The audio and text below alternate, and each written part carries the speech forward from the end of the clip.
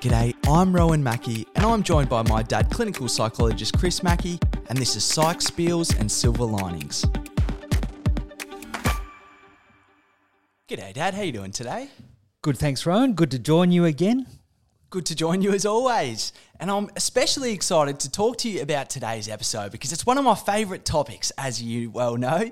And we've called today's episode The Hopefulness of the Hero's Journey. So, Dad, as we flagged at the end of the last podcast that we'd be speaking about this today, but it's something that's become even a little bit more relevant in the last couple of weeks, hasn't it, with the release of the report into mental health services in Victoria. So it's interesting, as we were having a bit of a talk off air, how much of today's episode is going to relate to some of that stuff. But do you want to just give us a bit of a brief rundown to start? What are we going to be talking about today with the hero's journey? Okay, now it's a way of understanding mental health problems. And so often when we think of mental health problems, there's so much emphasis in the past on if people have problems with depression, it's because they've got some kind of genetic difficulty that leads to a biochemical imbalance. They're going to need medication, at times told for the rest of their lives. You know, people being told that they might need to take medication for the rest of their lives. And that's what we call a medical model. It's taking the idea of diagnosing a particular problem, looking at the biological aspects that might contribute to it, treating it that way. But I think there's such a downside of applying that way of looking at things to mental health problems. And so with the review of services in Victoria, some of the things that people are saying is that there's too much emphasis on medication for mental health problems. When people are struggling, they might turn up to emergency departments, so hospital departments that are more geared for medical emergencies, if you like, rather than mental health problems as such. They're not very calming places for people to be able to settle and manage with things. So there's a problem, I think, not just in the resourcing of mental health, but how we look at it. An alternative way of looking at mental health problems is to consider that different things are going to happen at times where people are going to feel overwhelmed. They're going to feel like they're coming apart. And when people are feeling like they're coming apart in themselves, that's very distressing for many people. They feel something's going so wrong. It's not just that they're dealing with panic attacks or depression, but it's also their reaction to feeling like they're coming apart. Well, there's something about coming apart, or things look like they're going terribly wrong, which is part of life that we call the hero's journey. Most great movies or literature or any stories that have great adventure or challenge in them, usually there's a stage in the middle of the story where the hero is really struggling. The person is really struggling to manage with the odds that they feel are really stacked against them. And the uplifting part of the story is how people come through that and find extra resources in themselves. Well, I think that's how it is with many mental health problems. Many people that we see in a therapy context come in feeling like they're coming apart, massively distressed about what they're experiencing. But over a period of time, as people have more understanding and they're supported in that, then often people can step back and come to look at the challenges that they're having in a different way, and again, develop some other kind of resources or ways of helping manage with those kind of difficulties.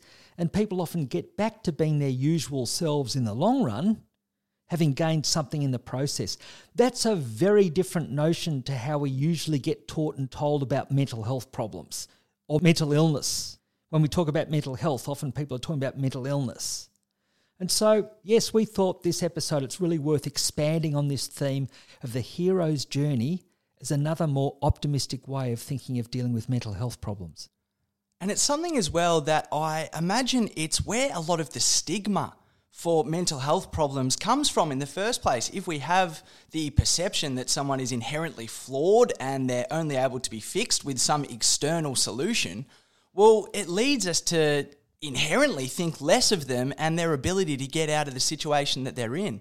And I think the other thing as well that it highlights to me is that it gives us the opportunity to not only seek people who've been in a position similar to what we're feeling and feel like they can offer us solutions, but it also allows us to feel that we have something to offer other people as well. In terms of having gone through a hero's journey in some sort of a way, we can be a bit of a guide to other people who might find themselves in a similar situation. I think that's a very important theme. And when we look at the statistics, it's often mentioned that 1 in 5 people are going to have a significant mental health problem in any particular year.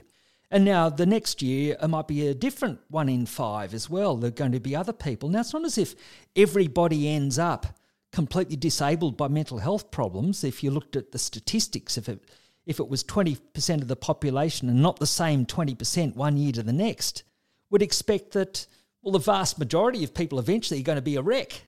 But that's not what happens. So in other words, there's life experience that leads people to go through trauma, go through grief, go through loss, go through feeling overwhelmed, go through various crises. It's natural that we're going to have a reaction to that and maybe feel overwhelmed for a period of time. But then that can be really worthwhile understanding and learning about life. That's part of life experience. A lot of how we develop resilience is through going through difficult times and coming through that. And I see that one of the recommendations of the mental health report, of the review, is that there should be more drawing on people with lived experience to help those who are having current mental health problems. And the other thing is that there should be more connection and drawing on the support and involvement of family members. Presumably, many also will have faced different challenges in life, and draw on that kind of support rather than keep someone separate as an individual with these problems that need to be treated by specialists as though it's a kind of disease that they're dealing with. And one last thing I'll just add before we get into the meat and potatoes of today's episode, Dad, is I think it's important to note as well that the other thing that the hero's journey does when looking at mental health is that the way that we look at mental health is not necessarily just about reducing symptoms. It's not necessarily to stop someone feeling down or feeling anxious at that particular time. But it's also to let them know that there is something on the other side, that if they go through this experience, there's actually going to be something there for them that they're going to gain in the process that they wouldn't have had in the first place. Yes, and I think that's many people's experience of coming through mental health problems. And just say, mentioning something like trauma, 2/3 of people are going to recover or respond to severe traumatic events as recovering pretty well from that. There'll be others who can really benefit from extra therapy assistance and other kinds of assistance to come through when they're feeling stuck. So we have treatments for PTSD and the like. But many people are going to get through challenging experiences quite well, sometimes drawing on other supports, other people that they know, and it can be that therapy is part of that. But look, I do want to also acknowledge there are some conditions which have an extra level of challenge or severity to them. And that would include schizophrenia, which might apply to about 1% of the population.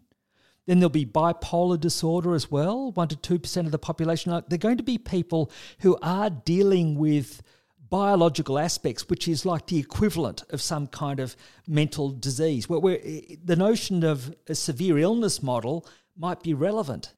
But then in the vast majority of situations like that, when people do have helpful medication, which there are medications that can greatly help for some conditions like that, and have the social supports that go with it, and other kind of guidance perhaps, then many of those people will end up dealing with everyday living problems as well, which becomes part of the hero's journey, so to speak, where there are challenges but that you can come through in different ways. So we're not trying to play down the fact that a number of people do need significant psychiatric services, and medication might be an important part of that, especially for conditions like psychosis and certain forms of severe depression.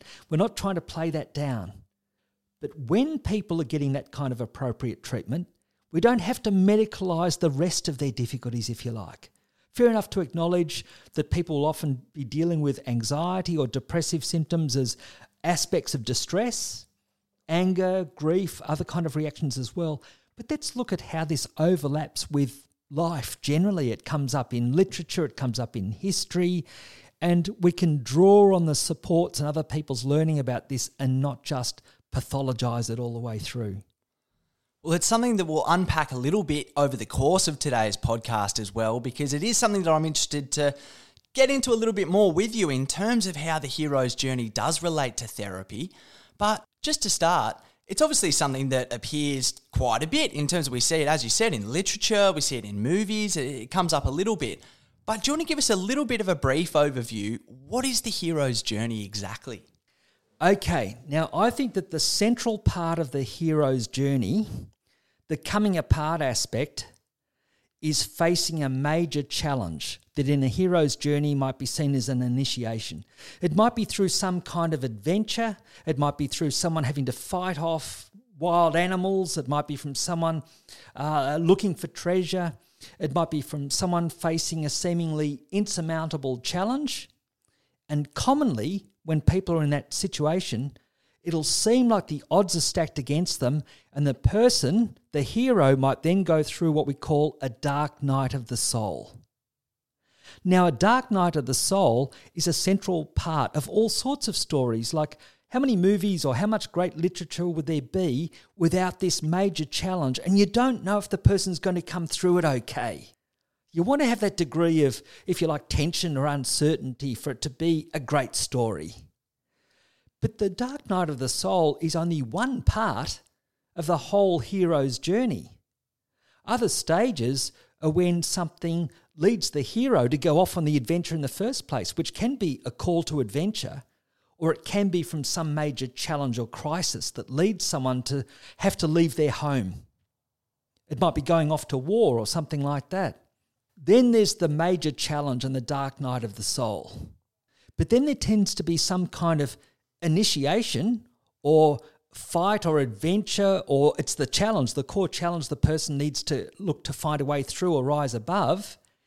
And then typically what happens in the hero's journey, the hero finds some way of getting through that. They find some way of fighting and slaying the dragon, or finding the treasure, or discovering the distant land, or returning from war. And so a core part of what we celebrate in what's heroic is acknowledging the challenge that happened in the first place and the uncertainty of whether the hero would get through. And then the final stage is when the hero returns home. And the hero returns home with the boon, which might be treasure or knowledge, or in wartime, it might be returning as a victor. If we look at these mythical themes, then it'll often be some kind of success, or at least getting through a major challenge. Not always the victor seeming like everything's gone swimmingly well. Like a lot of people might forget the fact that in Rocky, the movie Rocky 1, you ask what happened in the end, people say Rocky won the fight. Well, actually not. Rocky lost the fight in Rocky 1. Yet we still see Rocky as a hero for the courage that he found in himself, the relationship that he had with his coach and mentor, the relationship that he developed. So they're different kind of heroic elements that can come in without necessarily just being a winner, so to speak. Well, Rocky's such a good example because it shows us that it's not necessarily the outcome that we set out for that we can gain something from in the end, in terms of we don't necessarily just need to achieve the outcome and get the winnings that we set out for in the first place to quote-unquote be a winner. But it's something that I find so fascinating, this idea of the hero's journey, because in some ways, we don't have to get too deep into this, but in some ways I think it's where philosophy meets science.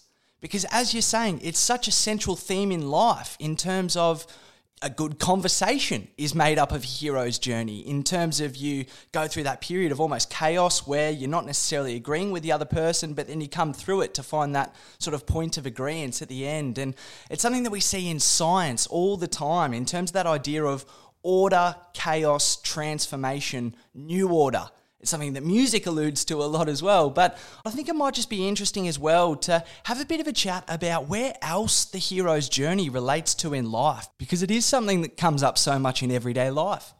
Yes, well, I think one of the classic examples of stages of change, because a hero's journey is partly about challenge, it is to do with chaos versus order, but in certain stages.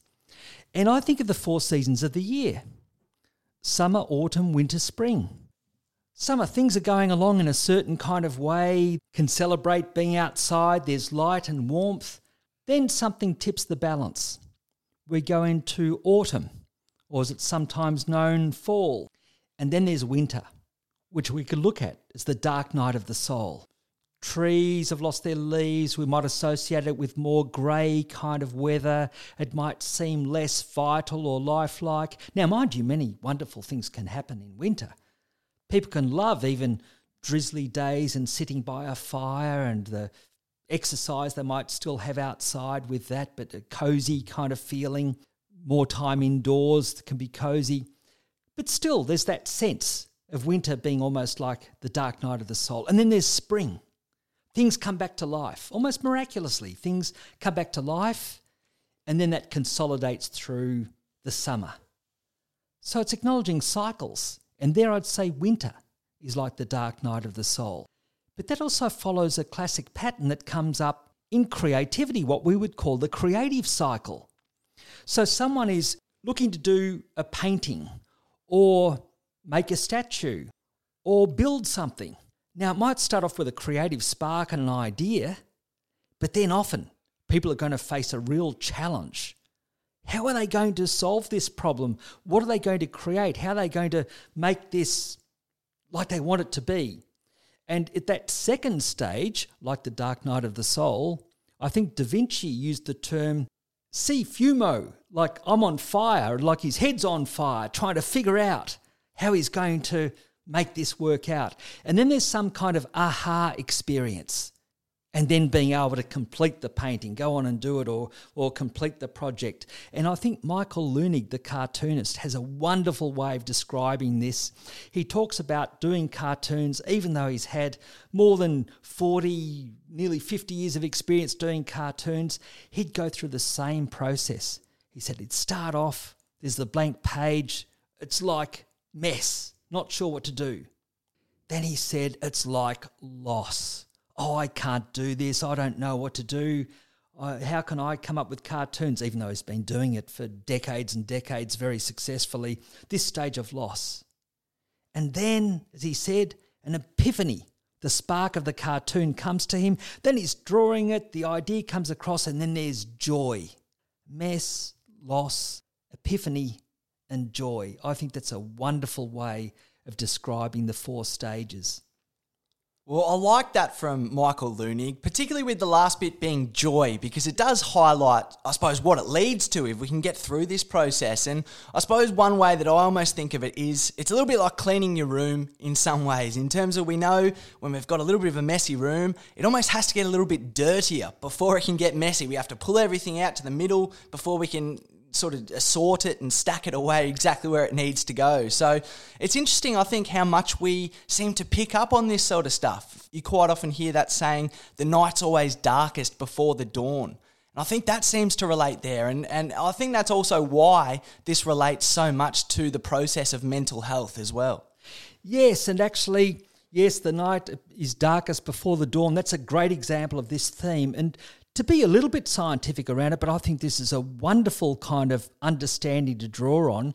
If we look at a scientific way of describing this principle, it comes back to this fellow Prigogine, who won the 1977 Nobel Prize for Chemistry with this theory called the theory of dissipative structures.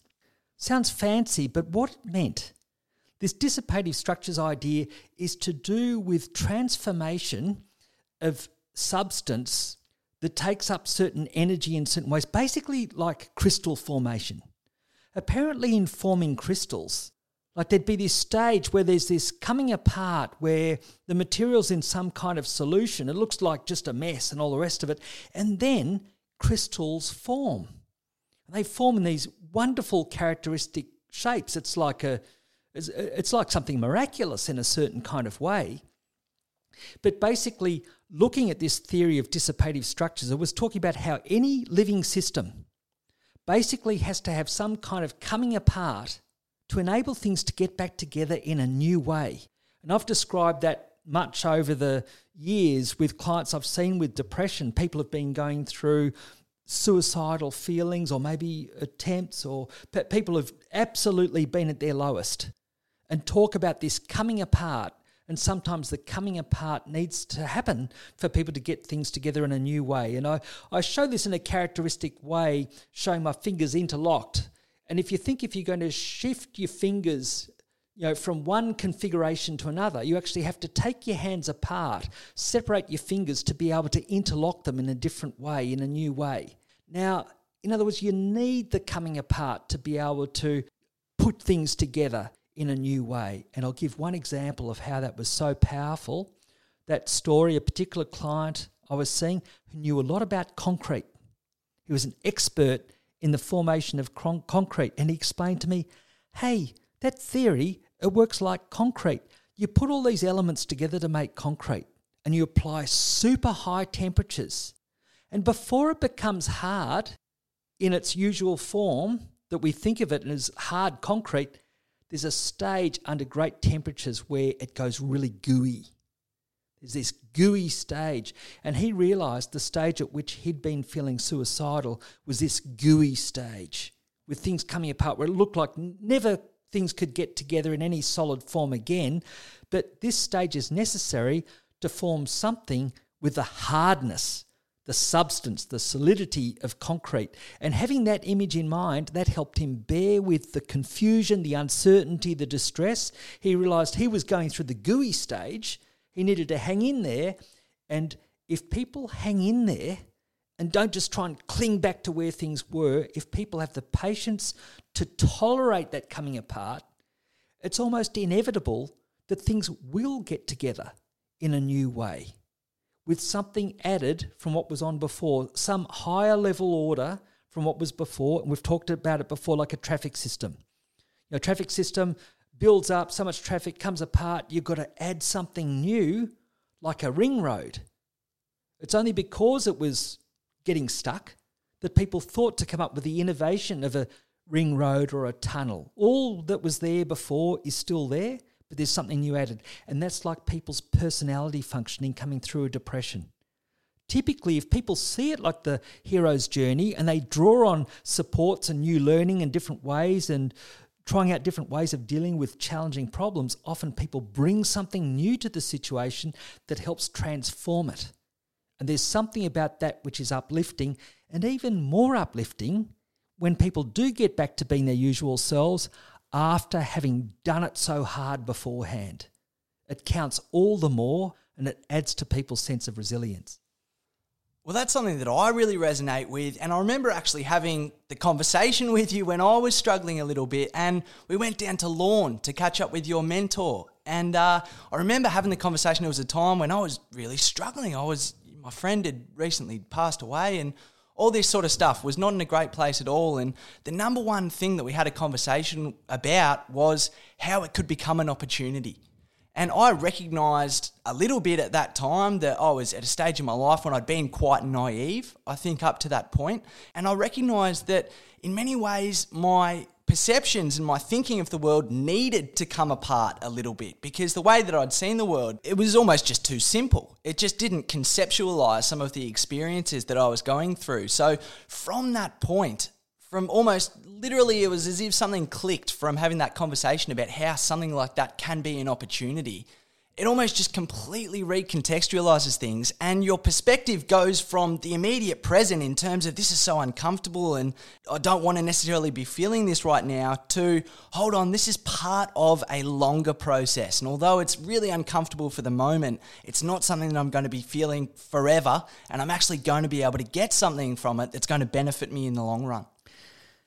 Yes, and as I think about it now, like how remarkable that you could have had that experience with my mentor Ross, a family friend of ours, when I think that I would have had something of a similar experience maybe about 10 years earlier, when I'd mentioned in our last podcast on perfectionism how I went through this severe depression. And at one stage I was hospitalised for it.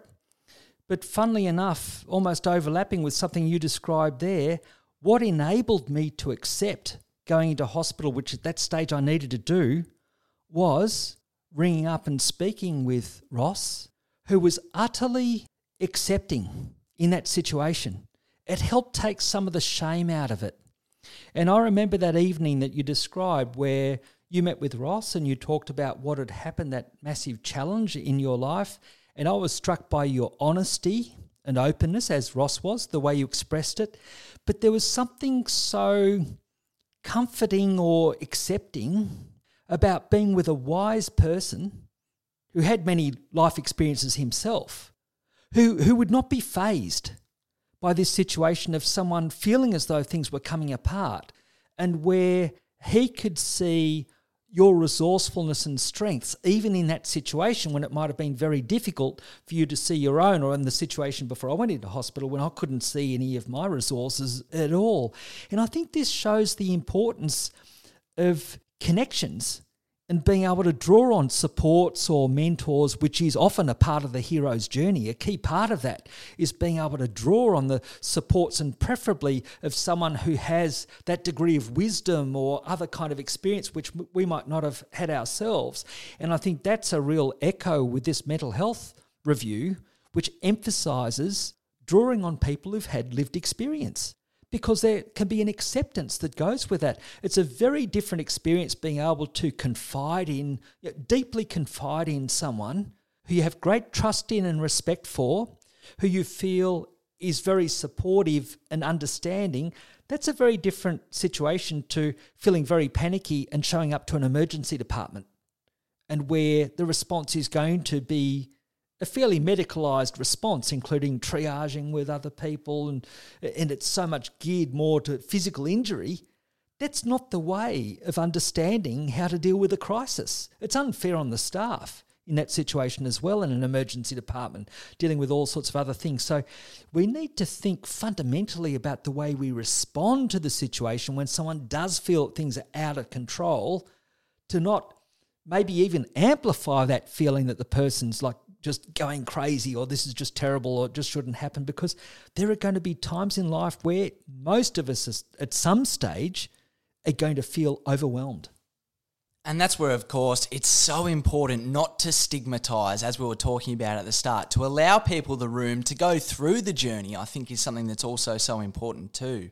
But Dad, it might just be interesting now if we go through some of the stages of the hero's journey, because obviously I'm aware from a more, I suppose, literary standpoint in terms of I see it come up in movies and this sort of thing. But I'd be really interested to get your thoughts in terms of where it comes up exactly in therapy and how it relates to the process of therapy. So it might just be interesting if we go through a couple of the steps. And I believe, just as a complete aside here, this is something I just found really interesting. It actually started with 17 steps, and a guy from Disney was the one who basically paired it back to 12. So maybe some insight into why Disney's been so successful over the years, if they were able to codify this experience. But obviously, one of the first stages, Dad, and we'll abridge this a little bit, so we won't go through the whole 12 stages, but just the ones that mostly relate to therapy. But the call to adventure, obviously something that's so central to the hero's journey. We see it, for example, in Harry Potter, when Hagrid comes with the letter that lets Harry know that he's a wizard, or in Spider-Man, when Peter Parker gets bitten by the spider. But how does this idea relate to therapy? Because it's not necessarily the case that we all receive this kind of positive call to adventure that launches us into this journey. How is it that the call to adventure relates to therapy in that sense? Okay, now the whole idea of a call to adventure is it's one way that a person is going to leave what's familiar. They're going to leave the village, they're going to go somewhere else. So one way of doing that would be if someone heads off to uni. But it also could be if someone takes a job in a different field. Or it could be someone takes on some kind of, or has the feeling of taking on some kind of major challenge, if you like. It's almost like they get bitten by a bug where they want to create music or something like that. There can be like that positive call, if you like, where the person has a vision of something that they want to do. But more often in therapy, it starts off with a level of stuckness. It can be like a wasteland, an emotional wasteland. The person can feel that what they're doing, how they're living, it's just not moving them. They don't find it meaningful.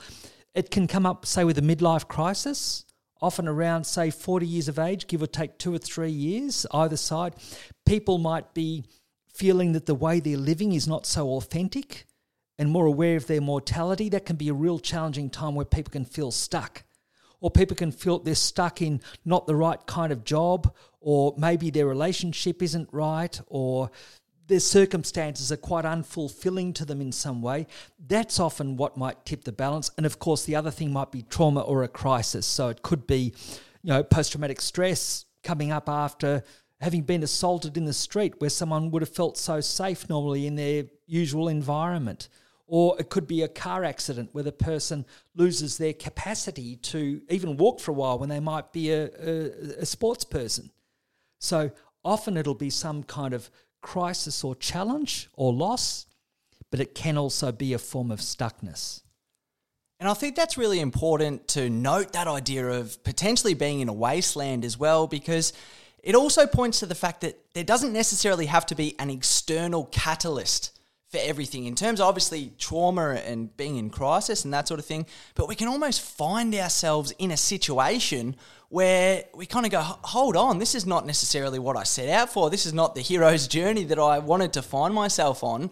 And although I may have formerly felt comfortable in this place with these people, it's not necessarily as good for me now. It's not necessarily fitting into where I want to be now. So I think that's a really interesting point to note, just in where it relates to therapy, because that's not something that we see, for example, in movies so much. It is often the more positive call to adventure that we see in movies. Yes, so it's a situation where the status quo won't do. So sometimes the hero's called to something higher, but like you're highlighting, yes, sometimes it can be for this greater stuckness that people are feeling internally. And that's where it's more adventurous to respond to that call. If people get those inner inklings or ructions or challenge that says, look, this isn't right for me, a number of people could just try and bury that. They could think, well, just keep on doing the same thing because it's too difficult to change, or go through the motions, or feel less vitality, or get caught up in drug or gambling or other addictions, or just feel stuck and become gradually more depressed. The thing is to look to respond in some way and take it seriously if we've got this inner feeling that the way we're living doesn't feel so authentic or right for us. It's best to respond to that, even if it's very uncertain, very difficult, confusing, challenging. And so as we move on the hero's journey now, we'll skip a couple of steps, but I will just note one of those steps is meeting with the mentor, because it specifies that within the hero's journey, it's not necessarily something that we're going to be going at alone. There are guides, there are supports, there are people that we can turn to and who can come on the journey with us. So I think that's a really important point, to point out that it's so central to the hero's journey that it's in fact a step in itself. And one reason why it is so important to look for mentors or supports is that usually the hero is feeling very daunted. The hero is not feeling super confident. The hero doesn't necessarily feel heroic. The hero might feel scared, daunted, vulnerable, uncertain, not fully equipped. And that's part of the reason it's important to draw on the extra support. And quite frankly, that's where in therapy a therapist will come in, because that's part of the guidance, hopefully, that's offered, including helping the person put a different context on the feeling of coming apart, not just pathologizing the person's difficulty, seeing it as part of life. And so then, Dad, I'm interested to get your thoughts on the next step of the hero's journey, which is crossing the threshold. So we might see this, for example, in Harry Potter, when Harry learns that Voldemort was the one who killed his parents. And it's almost like from that point, there's absolutely no turning back. There's no way that he's going to go back to his cupboard under the stairs and just lament the fact that the whole thing's going on in the first place. He's going to take up that adventure. He's knee deep in it at that point. But how does that relate to therapy?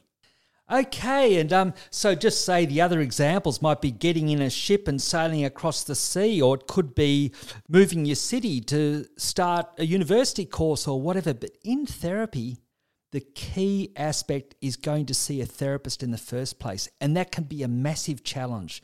Actually, I can remember about 20 years ago, it's a bit different from this now, but 20 years ago, I can remember a very wise colleague saying something to the effect of, just remember, when someone actually reaches out and goes and seeks therapy, it's a fundamentally different kind of act or stage that they're entering to do that. There's something quite different when someone actually goes out and seeks therapy. He's trying to get across to us it's not an easy thing for people to do. Don't just take it for granted if we're used to our therapy room and all the rest of it, that someone might just do that as a matter of course. It takes a big shift often for people to acknowledge to themselves, look, I do feel stuck, distressed, confused, uncertain, whatever, to such an extent that I feel I need this other kind of support or guidance. So it is like crossing a threshold that way. But when people manage that and when people can accept that, and this is the importance partly of taking the stigma out of it, and we've had a lot of success, I think, over the years, relative success of taking more stigma out of people seeking therapy to the point, I think it's something like about 1 in 10 people would have sought mental health services of some sort, and the Better Access Scheme is an example of that. Millions of Australians would have accessed that. So this has changed greatly over the last 20 years. But it's the person thinking, hey, I need to do something different here. And last year with COVID, there was a marked increase in people who are accepting or seeking therapy services for the first time. That's part of what showed how challenging a year it was going through the pandemic, the number of people who did that for the first time. But that's the crossing the first threshold, even ringing up, if you like, to look to make an appointment, but certainly going to see someone. That's crossing a threshold.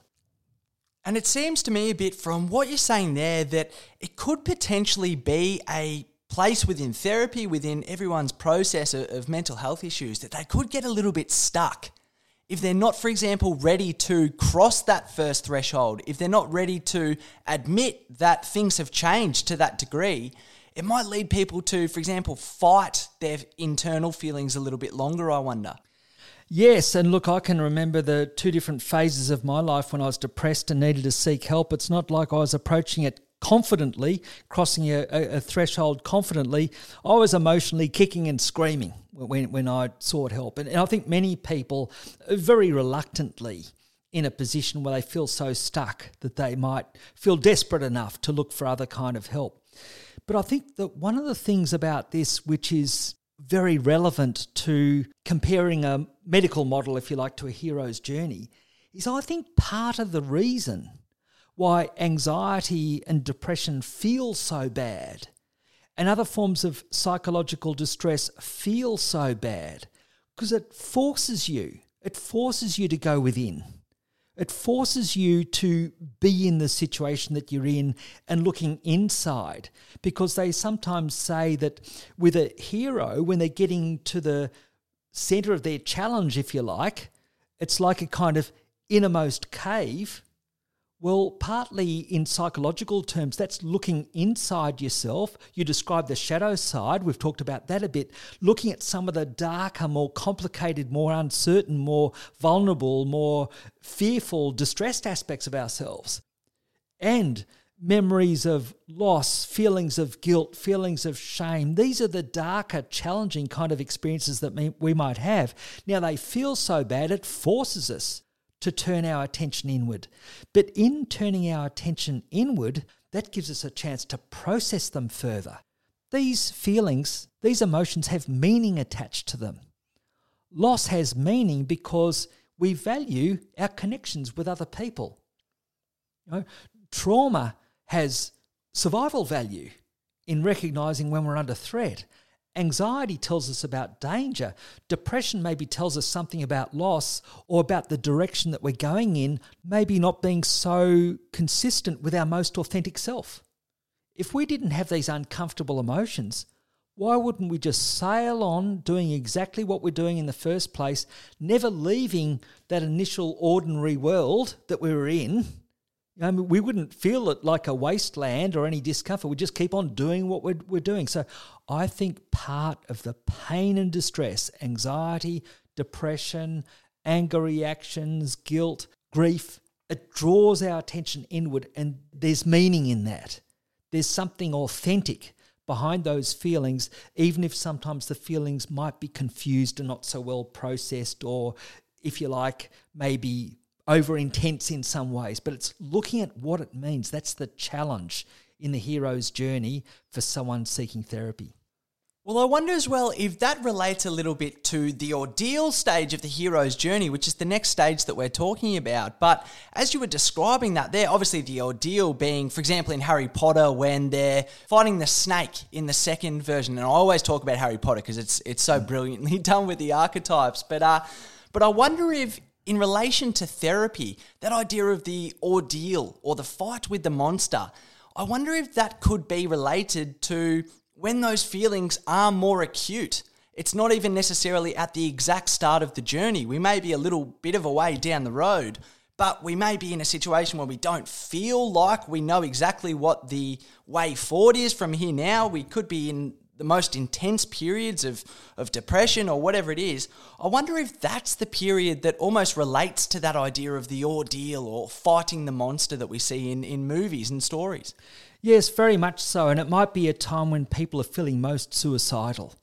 Because it also could be that people are hoping that if they see a therapist, it might be just after 2 or 3 times suddenly that they'll be feeling like things are right, or maybe people will be able to get some kind of medication and then they'll get a real lift from that within a few weeks. Some people do get a real lift from depression within about, say, 4 weeks of taking medication. But often it won't be as straightforward as that. Often it's like facing a real grim fear or feeling of helplessness or feeling of just having lost oneself. It's that coming apart, and the ordeal is for someone to look to manage with that feeling of coming apart, which I used to think of it with depression, and I'd use a term, it's almost like facing a kind of death. And I'd think of it in my own mind. Actually, I expressed to a couple of clients, it's like going through a little death. Now, what one literary client said to me is, he chuckled a bit. I thought, what are you chuckling about when I talk about a little death? He said, in Europe, that's the expression used for an orgasm. I thought, okay, well, maybe that doesn't translate quite the intention I had at that time. But I suppose that there must be some... No, I won't try and speculate how that might tie in with what we're talking about here. But certainly there's that feeling of absolutely facing helplessness. It's like being in a pit. I remember someone describing it as like being in such a deep pit and not able to get out of that, not seeing any way out of it. And this is one of the challenges with severe depression, for example. People might be absolutely convinced, as I was, that there would be no way out, even though I had seen hundreds, if not thousands of people recover from depression in, say, the 10 years beforehand. When I was severely depressed, I felt convinced I'd never get through it. So that's part of how we can have a negative filter and our mind can play tricks on us. But looking to manage through in some way, looking to bear with it when we're facing that ordeal of not being able to see a way through, that's one of the most challenging things about the hero's journey in psychotherapy. And even at a lesser level, even if people aren't so severely or suicidally depressed, even if people have quite some hopes about how they'll deal with it, usually people are going through quite some level of uncertainty, and it can be challenging looking at aspects of yourself or your life or your personality that aren't working so well for you. It can be easy to get sucked into being too self-critical at a time like that, rather than looking to stand back a touch dispassionately and looking to make sense of what you notice about how things have been before and what you might shift or nudge in a different direction kind of thing. But it is an ordeal. And it is something that I think can be helpful to think about, to contextualise the way that we think about this sort of stuff as well. Because if we're, for example, thinking of it in terms of that idea of it's a fight, it's a stage on the hero's journey, well, it allows us to think, well, what do I have to assist me in that fight? What do I have that I can, for example, insert into my routine that could be like a bit of a tool to help me in this fight against this monster? Or what is it that potentially is not helping me at the moment against this monster that I'm fighting? What can I remove from what I'm doing to help me as well? So I think that's certainly something that helped me as well, that just allows us to recognise that we actually do have things at our disposal in that ordeal. Yes, and in a therapy situation, it's actually quite a twist compared to the notion of a hero's journey in a movie or whatever, where maybe the talents that the person draws on, or strength or ingenuity or a magic sword or the capacity to make magic spells or something else that is a remarkable kind of resource.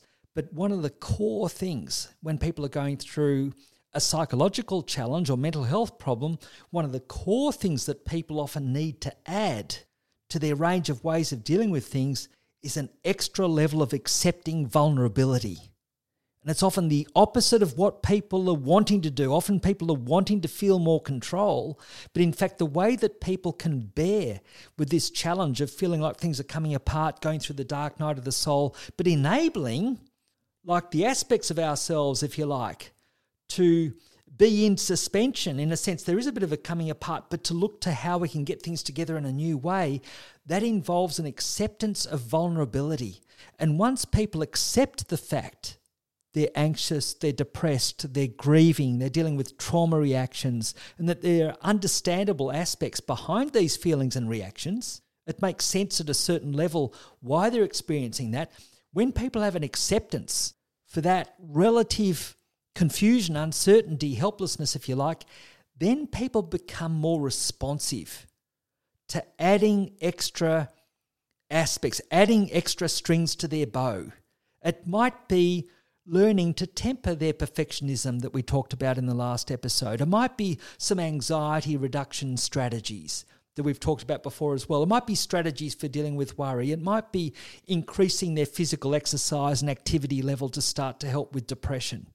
But also people stepping back and looking at the kind of maybe attitudes or filters or beliefs that might be limiting, expectations about success versus failure, about approval versus disapproval, capacity to deal with discomfort rather than expecting to feel in control.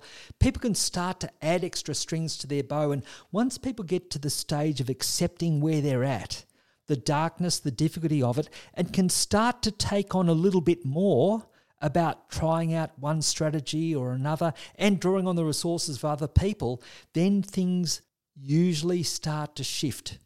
Whether it be gradual, whether it be sudden, usually things start to shift and there's a little more hope that comes into the situation. Well, that draws us nicely to the next stage of the hero's journey, which you alluded to a little bit there, but obviously we see it in movies known as the resurrection stage. So, for example, in The Lion King, when Simba returns to Pride Rock and he kills Scar and avenges his father, that's the idea of the resurrection. And you alluded to it a little bit there with that idea of being vulnerable and allowing it to have an extra element to your personality, to give you something else by being vulnerable. But how does that idea of the resurrection or that idea of the almost rebirth, how does that relate to therapy? Well, I think that when people have been so distressed that they can't see a way forward and they find it hard to imagine any kind of future that could be acceptable to them, which can happen with severe depression, or severe repeated panic attacks can be another aspect where people can feel really helpless. Just the fact that people reach a certain point where they feel that they've come through the worst of the ordeal. They can get a sense that things are improving. Just the fact that people recognise that they've survived through that and that some things are improving. Now that gives extra kind of hope. And with that kind of extra hope, often people can further tweak things, draw on things. People might have extra insights. They might be less self-judgmental. They might have developed more self-acceptance, more compassion, have more understanding about how their reactions have related also to cross-generational issues that they've dealt with, or very significant past trauma or circumstances that anybody might have found extraordinarily stressful. But the thing is, the person finds themselves, at first sometimes unexpectedly, but gradually feeling better, feeling more confident, not like there might be ups and downs that come with this, but broadly, as people start to find ways of being more confident of dealing with their distress, so when they're anxious, they don't have to get so anxious about it, being more hopeful and confident with their depression because they're no longer so low, not getting so stuck with their anger of having harsh expectations of themselves and others, and so they've learnt to use the word should a lot less, learn to be more accepting of themselves and others. With grief, as people recognise that they're going through a different process and different stages where they start to feel more whole again within themselves, even without their loved one present. They recognise they've still got some connection with their loved one, but there's something transformed about that connection. Then these kind of things can lead to more hope. And often people do notice that they've gained greater insights. They've gained greater understanding. They might have also developed a number of further strategies that are helpful with dealing with distress. They might also have had more conversations with other people about their reactions, and that's helped other people understand them better and vice versa. Their relationships might have even developed further, even from the support they've been able to receive from others. But something tends to end up transformed, even if it's the greater understanding the person has had about maybe how their perfectionism got in the way of their satisfaction in life, how their priorities got out of whack, how it's important for them to connect better with other people in certain kind of ways, how they can help bring down their stress levels in some ways, and how important it is to prioritise that. These things lead to shifts and change, and that means that the person can be back in their same place, like the hero returning to their homeland with the boon that they bring back, but this can be the person having a greater understanding and acceptance of themselves and realising that it's not only that life goes on, but life goes on having gained something in the process, particularly in terms of self-understanding. And I wonder as well if that highlights the importance of having support, of having mentors and having guides, because it seems to me a little bit that the resurrection stage, as it relates to therapy, might be a little bit less conscious as we go through it. It might almost be something that we almost realise that we've gone through. It was just as you were talking there, it just reminded me that I remember during COVID having a bit of a tough time and obviously not being able to go outside, and there's a curfew and working all day and it's raining at night, so you can't get out for a walk sort of thing. But I remember realising the moment when I recognised the value of even just going for a walk sort of thing. And it was almost that period of going, but hold on, I've actually got a little bit more control over this, or there are certain things that I can do here. It's not necessarily just that I'm at the will of the gods, for lack of a better term. And so I wonder if having someone there with us on the journey, whether it be a therapist or whether it be just someone that we confide in, can almost be there with enough distance to sort of say, but hold on, you actually approached this way a month ago, and you're actually feeling a little bit more negative, it seems, towards this group of people or whatever it is.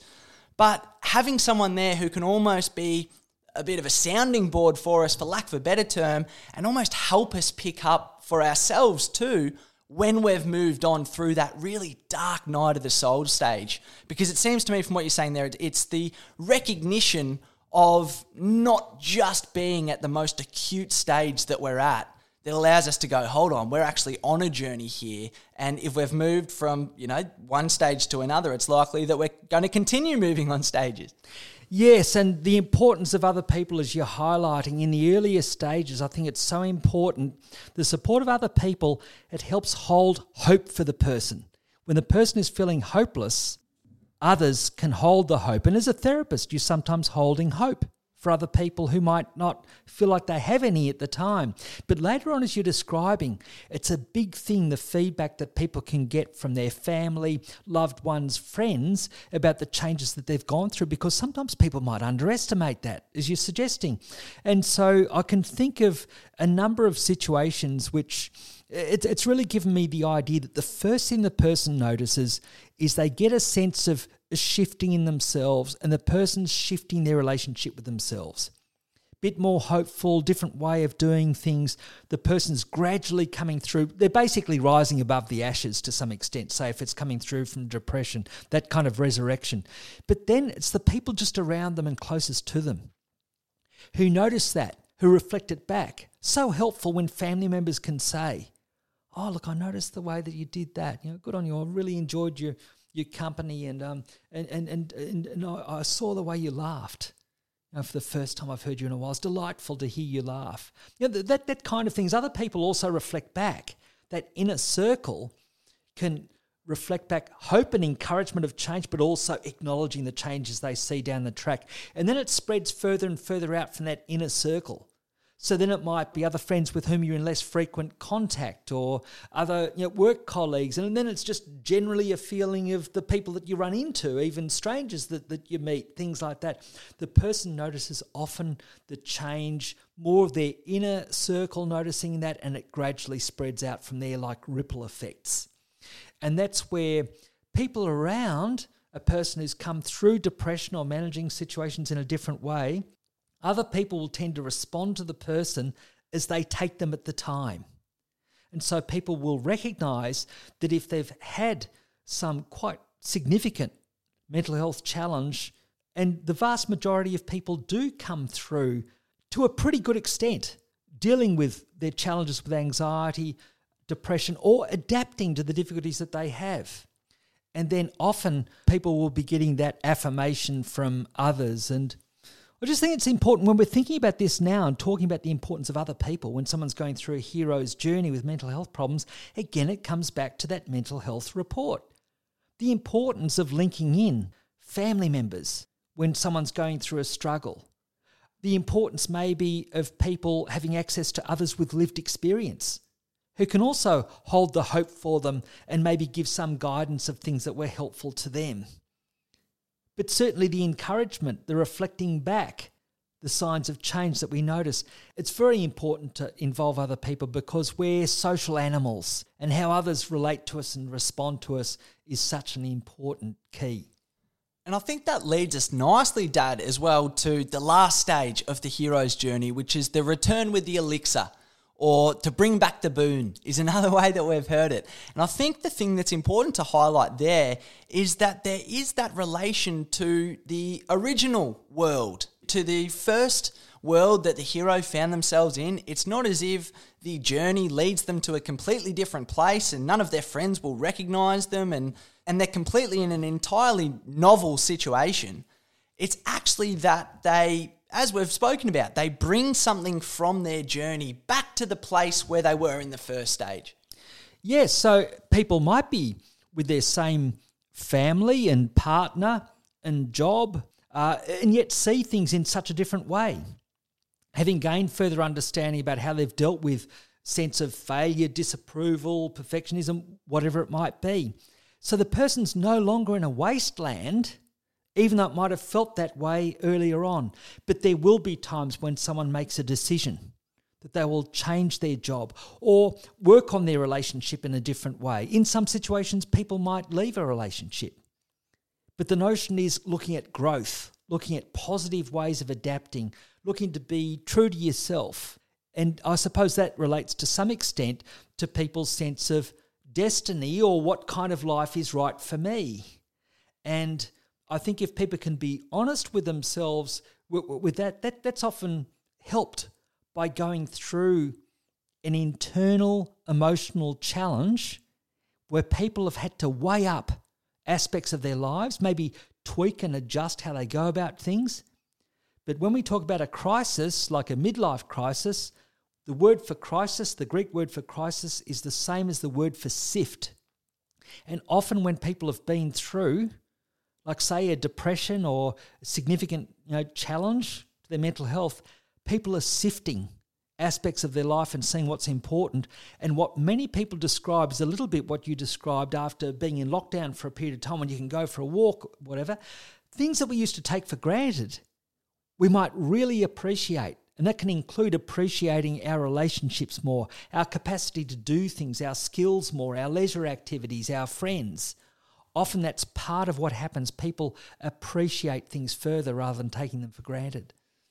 So then, Dad, how long roughly is the hero's journey? I imagine it's something that's going to be slightly different for everyone, but how long is it? And is it something that you often see as being a gradual process, or is it something that often happens in almost jump shifts with insights that occur along the way? Well, it can be in so many different forms, and that's the key thing. Now, how long was the journey with Odysseus, for example, in the Iliad? It was 10 years. It was 10 years, okay. Well, that's quite a long journey, that one, isn't it? And hopefully many people's problems with mental health will not extend to that period of time. But some people, they will, and we should acknowledge that. Some people will be dealing with chronic schizophrenia or repeated bouts of bipolar disorder. But even in those situations, the vast majority of people develop different ways over time. For example, in my extended family, there've been family members who've had to deal with challenges including schizophrenia, bipolar disorder or depression. But what you notice is over a period of time, people have had much greater understanding how to deal with that and can actually be very content in dealing with, for example, schizophrenia, or have been able to manage well learning the balance of medication with bipolar disorder that helps be most free. And so there are times when, for example, medication and certain biological treatments can help get things back more into balance in terms of someone's biological functioning, but then people will be dealing with everyday life challenges where the hero's journey is part of that, including acceptance and dealing with having a diagnosis, for example. That's another challenge that comes up along the way.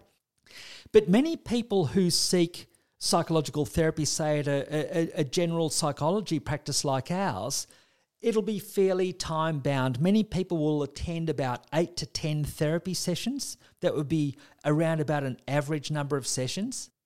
And many people, about half of the people we see, are going to be showing some, at least early signs, but of significant benefit, say for anxiety and depression, within about 5 sessions. If people are not showing some even slight improvement after about 5 sessions, that often means we have a conversation about, is there something else we maybe need to draw on, a slightly different approach to therapy? Is there something that we're missing here? Does a person maybe need help with some other resource to help make further progress? And so you're reviewing and reflecting on that. But there will be people that I will have seen for a number of years as well, dealing with complex trauma reactions. And often where people have had, say, the most challenging childhood experiences involving repeated abuse or neglect, that will often be a more complicated pattern. And there'll be some people I will have seen for a couple of years the first time to process some of their experience that way. And they might have come back then about 5 years later to work through some more of their reactions in some particular way. But throughout, what you typically see even then with people with the greatest challenges is you see a kind of maturing or development that also goes with life experience, maturity, understanding that comes up as well. So the person is more than just, like say, a sufferer of a mental health problem. They're also a partner, an aunt, a worker, a boss, a student, a painter. There are all sorts of different roles that people have apart from someone dealing with a mental health problem. But yes, many people that we see make significant progress with the most common forms of mental health problems, which is typically forms of anxiety or mild to moderate depression. Many people are making very significant gains, within about, say, 8 to 10 sessions, to the point where many people will be feeling that they could maybe have some follow-up sessions. A number of people would look to that maybe even the 6 to 12 months ahead to review their progress over a period of time. But many people find that they gain a lot from that kind of therapy process. But yeah, it's partly how long is mental health treatment, it's how long is a piece of string. It depends on how severe it is, it depends on how long-term it's been and some of the complications that come with it. But one thing is, we know people greatly benefit from having that tendency or preparedness to seek help if they're feeling overwhelmed. It's that help-seeking behaviour is so important, especially if people feel really stuck with their distress and they can't see a different way of moving forward. There'll be other people who will be able to be a very strong support to them and help them find a way forward. Well, there's that brilliant quote from Joseph Campbell, I believe, who was the first one to come up with the original 17-stage idea of the hero's journey. And he has that brilliant quote that goes something along the lines of, "Where you stumble, there lies your treasure." So I think that speaks to that exact notion in terms of, although things are going to be uncomfortable and some of the toughest periods in our life are not necessarily going to be something that we're going to enjoy going through, but at the same time, they do offer us something on the other side as we are able to come through them, put things together in a new way, and it can just give us a richness of life that we didn't have in the first place. Yes, and so that was certainly a theme of our recent podcast on perfectionism, where both of us described how we related to that, and that was my main demon, that was my main bugbear, having to deal with that. And again, I think some real treasure did come from stumbling at that area and having to learn early on different ways of getting around that. Otherwise, I think I would have been really caught up in a pattern of unrelenting standards that would have really detracted from enjoyment of life in many ways. I'll just mention one other quote from Joseph Campbell too. A good life is one hero's journey after another. So once someone's come through a hero's journey, feel like they've got back to their usual self, feel like maybe they're affirmed in some way, further understanding, hey, it doesn't mean that you're not going to go through a dark night of the soul again. And there's no shame in that. It's not your fault. There are growing pains throughout life. There are challenges throughout life. And I think that's part of what's important for our approach to mental health and mental illness. Not just having an expectation that we should just sail through life with no mental health problems. After all, we don't expect ourselves to sail through life with no physical health problems. And any time we have a physical illness or significant physical health problems, then it's fair enough that we have some mental health problems as well. So I think it's seeing it as part of life to deal with the challenges that come up rather than over-pathologizing it. Well, I think the other thing there as well is that there seems to be something about people and about humans and about the way that we go through life that we almost need that hero's journey a little bit. Like we need that struggle, even if it's obviously not necessarily, we don't necessarily have to go through there's such tough mental health issues that some people deal with all the time. But even if it's more the positive side of things, if we go through something like the hero's journey and relate it to mental health, if we go through the experience that we've spoken about today, well, it also gives us the experience of going through the whole process of the hero's journey, and we can actually use that to undertake voluntary responsibilities as well. Because if we have the experience of knowing that we can come through the dark night of the soul, knowing that it offers us something on the other side, well, we're going to be more likely to launch into something in the first place, even if it's not necessarily just the more negative side of dealing with mental health challenges. Yes, we're not going to be so daunted by a challenge. And then if we have that approach where we're prepared to take on challenges, we're going to allow ourselves to be vulnerable. We're going to look at being authentic, see what self-understanding we can gain about what directions are worthwhile for us, then I think that's going to help us follow what the Greeks called our daemon, or the Romans called our genius, meaning destiny, like a path that's best for us. And I think that when we face mental health challenges like anxiety and depression, it's partly looking to guide us or nudge us that, hey, how things are going at the moment is not quite the right way for us. We need to make some course correction, if you like. And that might involve facing our demons. And I think of that process as partly turning our demons into our daemon, our destiny, our genius, our direction. And well, that's the theme that Carl Jung was on about when he's talking about life growth in terms of the process of individuation, becoming more fully ourselves, becoming an individual, our authentic self. And, well, hey, that's got something to do with your new podcast, doesn't it? Yeah, well, as I said at the start, this is something that I am absolutely fascinated in. And it's interesting, obviously, we've had many chats off air over the journey, Dad, but it seems to me that this idea of going through a hero's journey and coming through the dark night of the soul and seeing what we can gain from that, well, it seems to me in many ways that's how we develop our identity. That's how we develop who we become down the line. So I suppose the idea of my podcast is a little bit more looking at the positive side of a hero's journey, a little bit less about mental health challenges, and a little bit more about how can we voluntarily undertake the hero's journey in a way that's, going to help us become a more full version of ourselves? And then how can we use that more full version of ourselves in the service of other people too? So yeah, absolutely. It's something that I'm very much enjoying playing with and exploring the ideas that are related to this sort of topic. So yeah, thanks for the plug, Dad. I appreciate that. And just one final thing, I suppose, not just yourself, but other people that you're helping create podcasts. Hey, well, if Lunig's going to spend time in those stages, there's going to be times where you're spending time amongst the mess and the loss, maybe before the epiphany and the joy. But hey, it helps to have that framework of understanding, doesn't it? Absolutely, Dad. Well, thanks so much for chatting with me about all this today. I honestly could go on for hours about this, I reckon. So we better call it a day there. Otherwise, we might run out of tape sometime soon. But thanks so much for chatting with me today. And of course, I'll put up some resources for today's podcast up on the episode page at chrismackey.com.au/podcast. Subscribe to us on iTunes or Spotify or wherever you get your podcasts if you haven't already. And Dad, thanks so much again. I look forward to the next one. Thanks, Rowan. It's a really enjoyable theme.